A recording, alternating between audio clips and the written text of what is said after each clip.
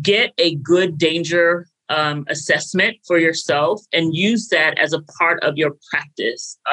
Because oftentimes, again, the client does not necessarily readily identify themselves as a victim of domestic abuse, but in fact, they are based on behavior that we can recognize as that is what domestic violence really looks like. You're listening to the Texas Family Law Insiders Podcast, your source for the latest news and trends in family law in the state of Texas. Now here's your host, Attorney Holly Draper.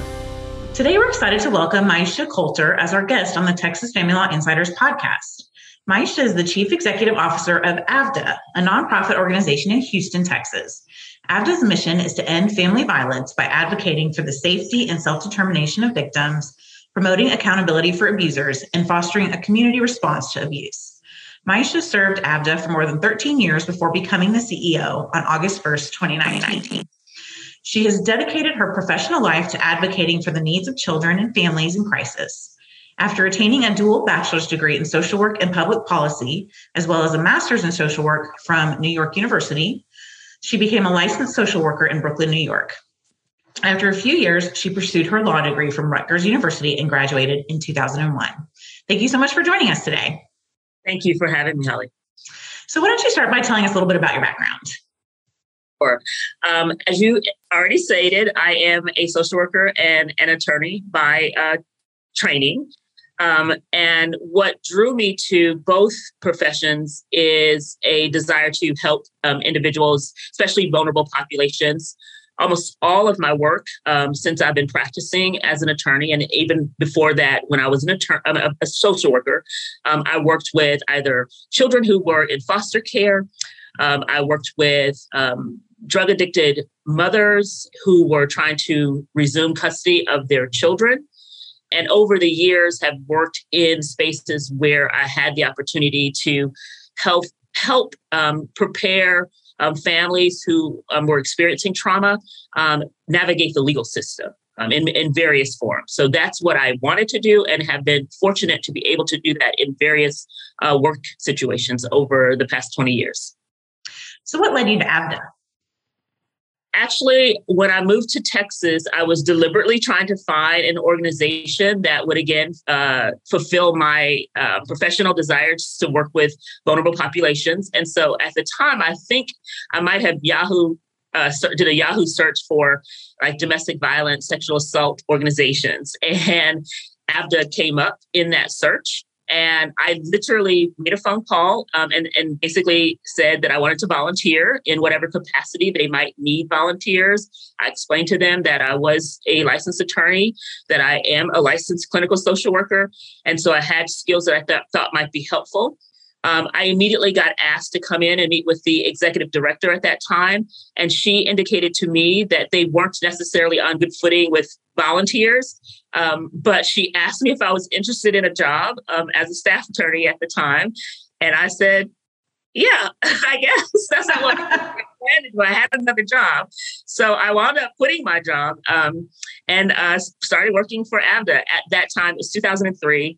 And I was essentially the only staff attorney on staff. There were contract attorneys who worked the cases for the people who were coming for our services, but they generally had their own private practices and they worked the AVDA cases. I was dedicated here every day working AVDA cases as they came in. And then we changed the model because we thought that best practices were that we really did need that level of attention to the clients that we were serving. And so at that time, one of the contract attorneys came on as a manager. He's actually a judge now, one of the practicing family court judges. Jim Cooper is his name, in the 245th. But he came on as the managing attorney, and it was him and me for maybe about a year. And then we started to progress in finding resources to do the work that we do through grants and opportunities like that. And we just expanded, and we have been expanding ever since in many, many different ways. Can you describe in general, what does AVDA do? Sure. So we provide free legal representation to victims of domestic abuse in family court. We go in and we do anything that a family law practitioner would do. We represent in SAPSERS, we represent in divorce, child support, visitation, access to possession, all of the things that we pursue on behalf of victims. We also represent individuals for protective order cases. Many of our clients, we pursue the protective orders first, especially in Harris County, and then we go on to represent them in what we call internally extended services cases, which are those divorces and custody matters. In the instance that there is a fatality as a result of domestic abuse, we also do our fair share of adoptions around that space. It's sort of a unique niche that we've established over the years. So we do that. But in addition to working in the legal space, we also work with people who've been identified as the batterer or perpetrator of domestic abuse.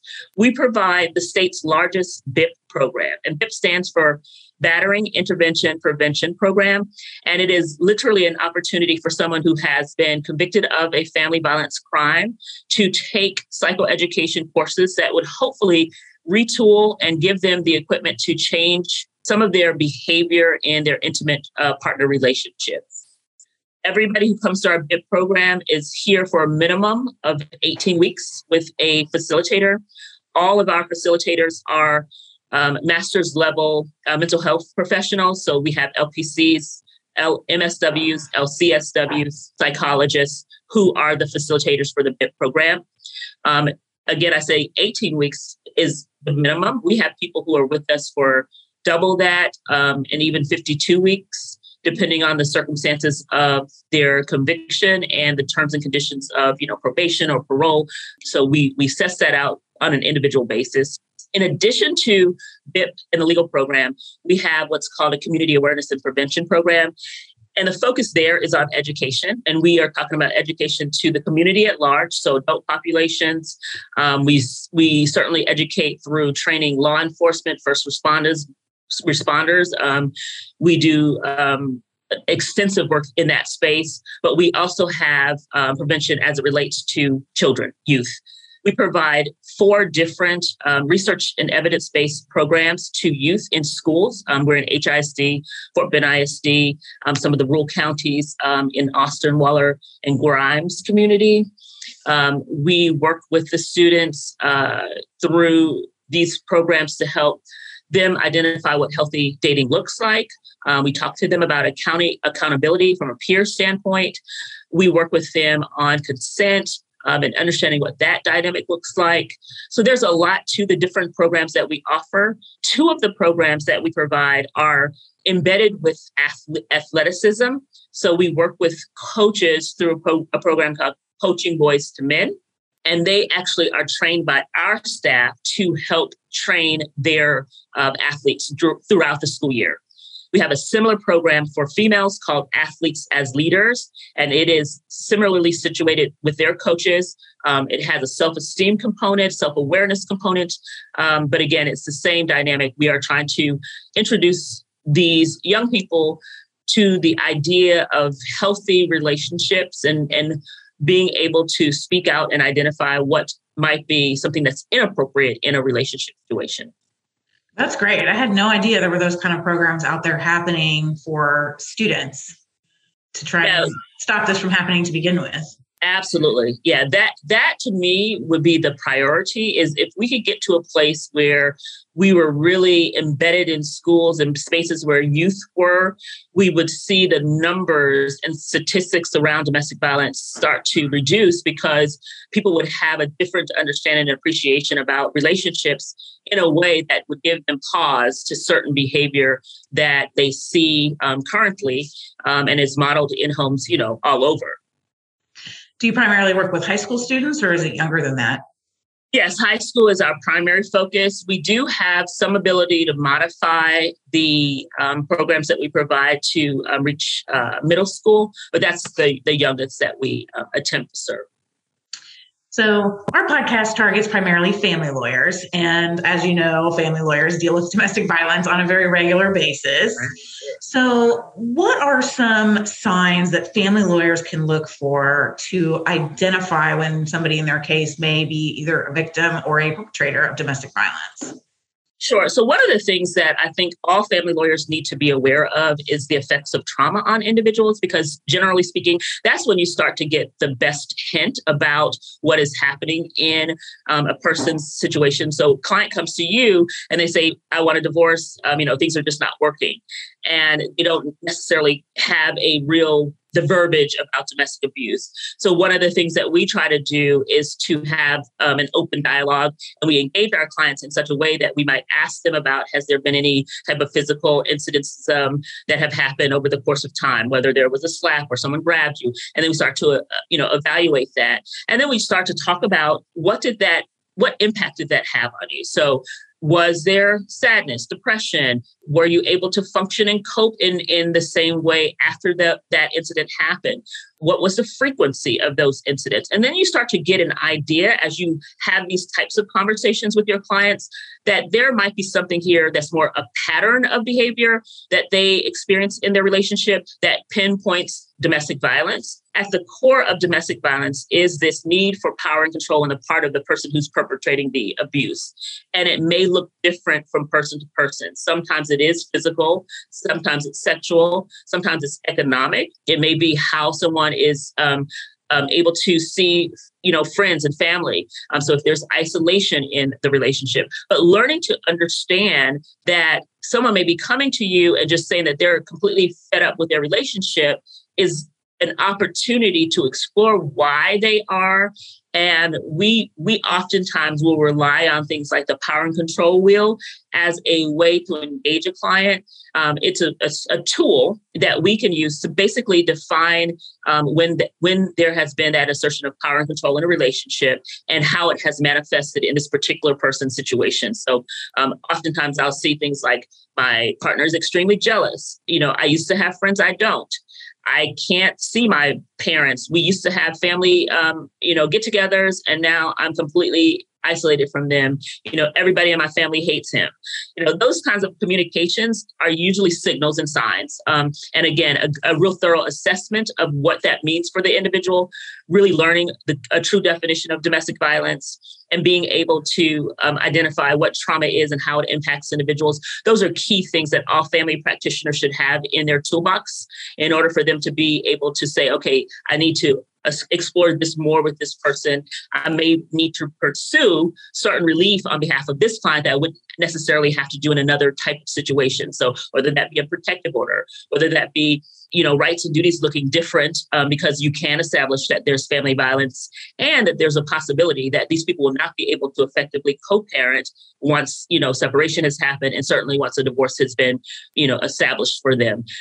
When there is domestic violence, doesn't change because people are divorcing. It oftentimes continues, and that power dynamic just gets played out on, sharing, custody with children, and children become the new opportunity for a perpetrator of abuse to assert power and control over a victim parent.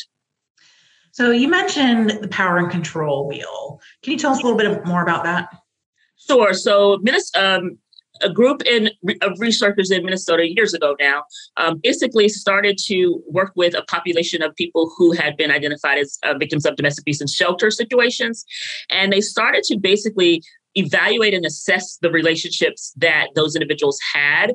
And key markers of behavior were identified by the victim as things happening to them by their abuser. And so again, we look at the core of the power and control wheel, and you see that's the motivation. But then you start to see the different ways that a person might assert power and control: sexual abuse, name calling, physical abuse, isolating a person from family and friends, gaslighting.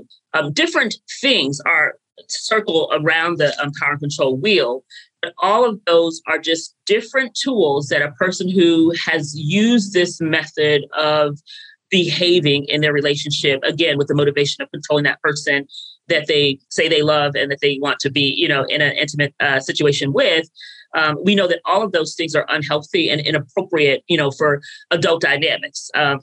And so what we tend to find is the person who is experiencing the abuse, whatever that is, oftentimes will have a trauma response to that behavior. 1 in 3 women will experience domestic violence in her lifetime. 1 in 4 will experience some type of extreme domestic violence, meaning that they will sustain an injury as a result of abuse at the hand of their partner.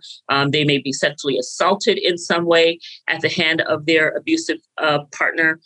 And that's a huge number of people within the population, which ultimately means that we as family law practitioners are probably seeing clients who are victims, but don't necessarily identify as such, because people's general thoughts about domestic abuse is simply someone has been physically assaulted in a way by their partner. And that's certainly a part of it, but it is much more expansive than that. And the idea of that pattern of behavior is something that needs to be really fleshed out, because it really does have an impact, not only on the victim, but on the children that live in these homes where this type of dynamics exists. Do you often see people who are victims of the emotional abuse, the financial abuse, the isolation? Does that often, or how often does that tend to lead eventually to physical abuse? That is a great question, because that's exactly what tends to happen. Is it might surface initially as isolation and controlling. So someone is extremely jealous initially. And sometimes that is looked at favorably for someone who's in a relationship. You may say, oh, he's so concerned about me and he loves me so much. He wants to be with me all the time. And that might initially be a good thing and might evoke really positive feelings. But then when you start to think about the fact that you can't do anything that you normally could do because the relationship is all consuming, and you have to take a pause about that. And people don't necessarily do that. But what we find is when control is not there, then there's an escalation. Well, let me try a new tactic. So again, jealousy is one thing, isolation is one thing, the gaslighting is another. But then when, I still don't have enough control, I may have to physically, engage this person. And that really is up to the abuser. They pick and choose what is the most effective way to get this person to do what they want them to do. So, highly complicated and nuanced way of thinking, and you, the victim, don't necessarily have any way to know when it's going to escalate to that level. So when it is less physical and maybe emotional, or isolation or the jealousy or something like that, those are your opportunities to get out early, as opposed to letting it elevate. One thing that we know is when people are leaving relationships, it gets even more dangerous. Most of the fatalities, so TCFV, the Texas Council on Family Violence, collects information about intimate partner homicides in our state. And one of the statistics that stood out to me about last year's report is that 57% of those people who were killed by their intimate partner had left within a 3 to 6 month window before they were killed. So that's something that lets you know that when an abuser is losing power, losing control over the situation, they just ratchet things up. And leaving can be sort of the last, opportunity to continue to control this person. So it's a real tricky time.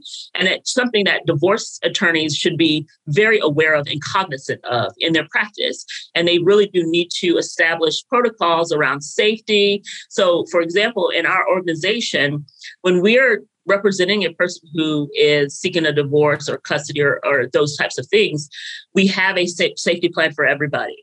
But we also warn against the reality that when, someone is served with a divorce, petition or a custody petition, it may be triggering for someone who's abusive.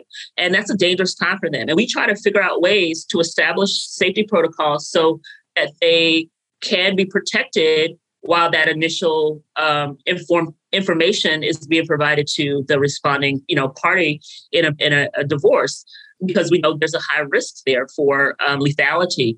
We do what's called danger assessments with our clients. We actually go through a protocol. We use one that has been established by a nurse, PhD, Dr. Jackie Campbell out of Maryland. And we've been using that for a number of years. I've had the opportunity to train under her and really delve into some of what are the characteristics of lethality. And there are things like, how many times have they separated? Is it 3 times, 4 times, 7 times? Those are indicators of problems. Do they have access to guns? Because another statistic that stood out to me in last year's TCFB report was that 67% of those who were killed by an intimate partner last year were killed with a firearm. So they were shot. That is a marker of danger. They had recently left. Loss of job on the part of the perpetrator. If the perpetrator had threatened to harm himself or her, I'll kill you, I'll kill myself.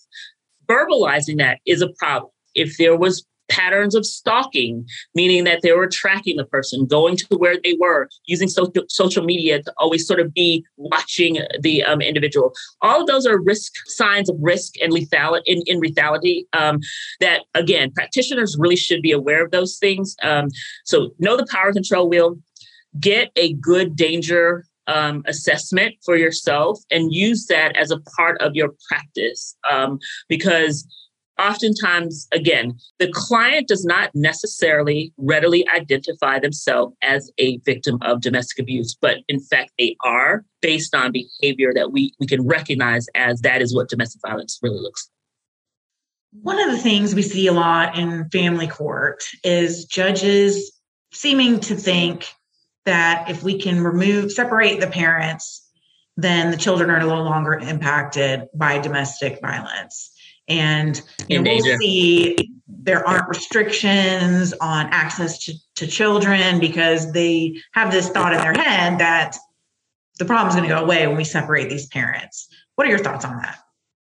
Yeah, unfortunately, that is very misguided. I will tell you one of the things that we want judges to know and be themselves is trauma informed about the impact of domestic violence on children. So there is a phenomenon, again, one of those research established things that would be helpful for family court judges to know. And that is the ACE, and that's adverse childhood experience. And one of the big markers of adverse childhood experiences is domestic abuse. So children who grow up in homes where domestic violence is occurring. And there is a correlation of negative impact on children, whether that be a stunted brain development, acting out behavior that looks like the behavior of the perpetrator of abuse. So they are more violent, reticent, more difficult to engage in settings that they should be able to to be managed, like school situations, daycare, and things like that. Of course, seeing those types of situations would be hopefully helped by a separation between the parents, but that is not always the case. And the truth of the matter is that although a parent might divorce an abusive parent, those people are not excluded from having new relationships. I have had many cases where we get someone divorced and then they call us back and say, hey, my ex is abusing his current girlfriend. When the kids go over there, it's all kinds of problems. I don't want to send them back. And again, we've done nothing to change the behavior in that we've, divorced these people. And so there is a lack of acknowledgement of that on the part of the judiciary. And again, not necessarily because they don't care or that they don't want to help families. But again, it's sort of the same thing as, well, domestic violence looks like this, physical abuse. And that's it. It's a very limited view of what family dynamics really are. And we as practitioners need to do a better job of educating the judges and the courts about particular situations that these families are having. And certainly bringing in evidence, maybe subject matter experts on what domestic violence does to children if they are witness to it, are in homes where it is occurring.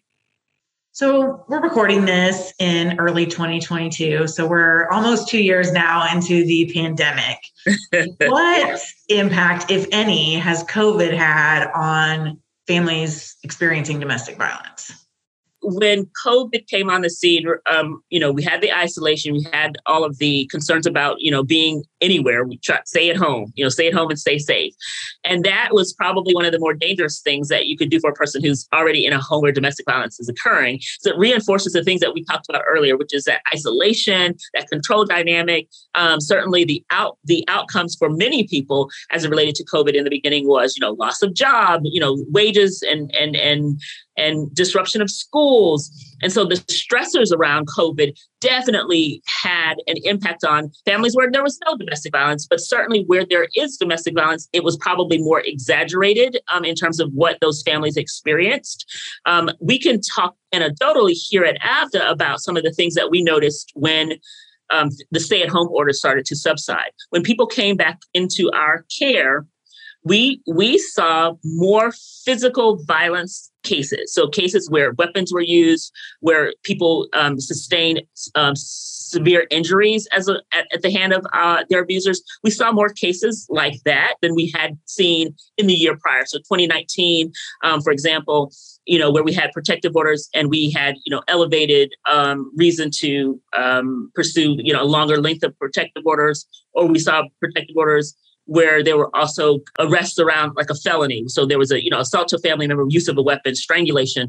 So those kinds of things we saw pretty readily in the months after the stay-at-home order started to lift. And over time, our numbers increased in terms of the number of clients we were servicing. So those are the types of things that we saw that we can essentially point to COVID as being an exacerbator. The other thing that I would say that we noticed, going back to those TCFB numbers, in 2019, there were 185 individuals killed at the hand of their intimate partner. In 2020, there were 227. And this year, we anticipate that number is going to increase by about 30%. So the number of homicides has drastically increased. Domestic violence crimes went up 40% since the pandemic began. There were more people killed by their intimate partners than before. We saw things like people being let out on felony bonds and going and committing a homicide. So it's just been sort of treacherous. And again, we can't say with certainty that COVID caused this, but we can certainly say that COVID is a pandemic that has unique stressors that do nothing to subside or de-escalate some of the harmful behaviors of people who are already ready to be violent, to be aggressive, to do certain things. And of course, attribute those things to, I lost my job, I'm not able to pay, for what I need. My children are causing me a lot of stress, they're home.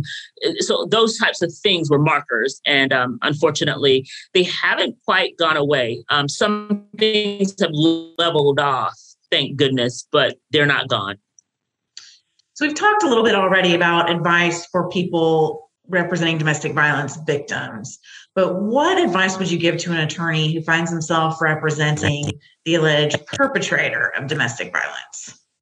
So I would say if you are representing someone who, has been charged with a crime or who is just in a divorce where domestic violence is alleged, I think you need to do your due diligence. Certainly an accusation is not fact. And there needs to be some real assessment about someone. But I think being aware of, again, the patterns of behavior that typically indicate domestic violence is still something that a person who's representing a perpetrator should be aware of, because they can help to eliminate the opportunity for a perpetrator to continue to perpetrate by using the litigation system as a means to do that. And they can say, hey, we're not going to file that. That doesn't make any sense. This is what would be helpful for your kiddos at this point in time. And so having a awareness that, one, perpetrators do use this as an opportunity to continue to be litigious and to be controlling, and be a mitigator for that, still getting your clients what they may need or advocate for as it relates to relief within the family code, but recognizing that you may be a part of that dynamic in a way that doesn't help anybody. Obviously, we're all charged with advocating for the position of our clients. And I think that there is a an obligation to do that. But in all fairness, I think we all want to uphold, an ethical practice, and we want to make sure that we are not a part of a problem or a dynamic that ultimately could harm children, certainly continue to harm a true victim of domestic abuse. But also recognizing when to say, this is not adding up to real that this person is a batterer, and here's why. And being able to assess that and being able to advocate on the part of their client who's been accused of being a victim. They can also learn about resources like BIP, so that if they want to mitigate behavior that their client has actually done, they can make referrals to their clients recommendations to their client. Maybe you should do this program. It might help you in the long run. It might help you with the court because, you've done yourself some damage by, being charged with this assault. You may not be able to see your kids unsupervised until you take these affirmative steps to address what's going on with you mentally. So there's that as it relates to being a strong advocate for someone who's been identified as a batterer. So we're just about out of time, but one of the questions I like to ask everyone who comes on the podcast is, if you could give one piece of advice to young family lawyers, what would it be? If you're going to do this for the long haul, learn how to find balance in your personal life and your professional life so you can be as healthy as you possibly can be, because family law is full of drama, and there is such a thing as vicarious trauma. And I think that people who do this for a sustained period of time need to be cognizant of that. I agree 100%. So where can our listeners go if they want to learn more about you and AVDA? Sure. We have a webpage, www.avda-tx.org. And all of our information related to the services that we provide is there. Our number is 713-224-9911. We represent clients in 6 counties. So we're in Austin, Waller, Washington, Grimes, Fort Bend, and Harris County doing legal representation. So if there are family lawyers out there who may not can afford to do pro bono work, and they have clients who don't have the financial wherewithal to get the legal representation that they deserve, and they do think that their client is a victim of domestic abuse, AVDA might be a great referral partner for them to say, hey, I think you can still get substantial legal representation at no cost to you or low cost to you, depending on their economic situation. Well, thank you so much for joining us today. Hopefully our listeners learned a good amount about domestic violence that they can put to use in their family law practice. For our listeners, if you enjoyed this podcast, take a second to leave us a review and subscribe so you can enjoy future episodes. The Texas Family Law Insiders Podcast is sponsored by the Draper Law Firm. We help people navigate divorce and child custody cases and handle family law appellate matters. For more information, visit our website at www.draperfirm.com.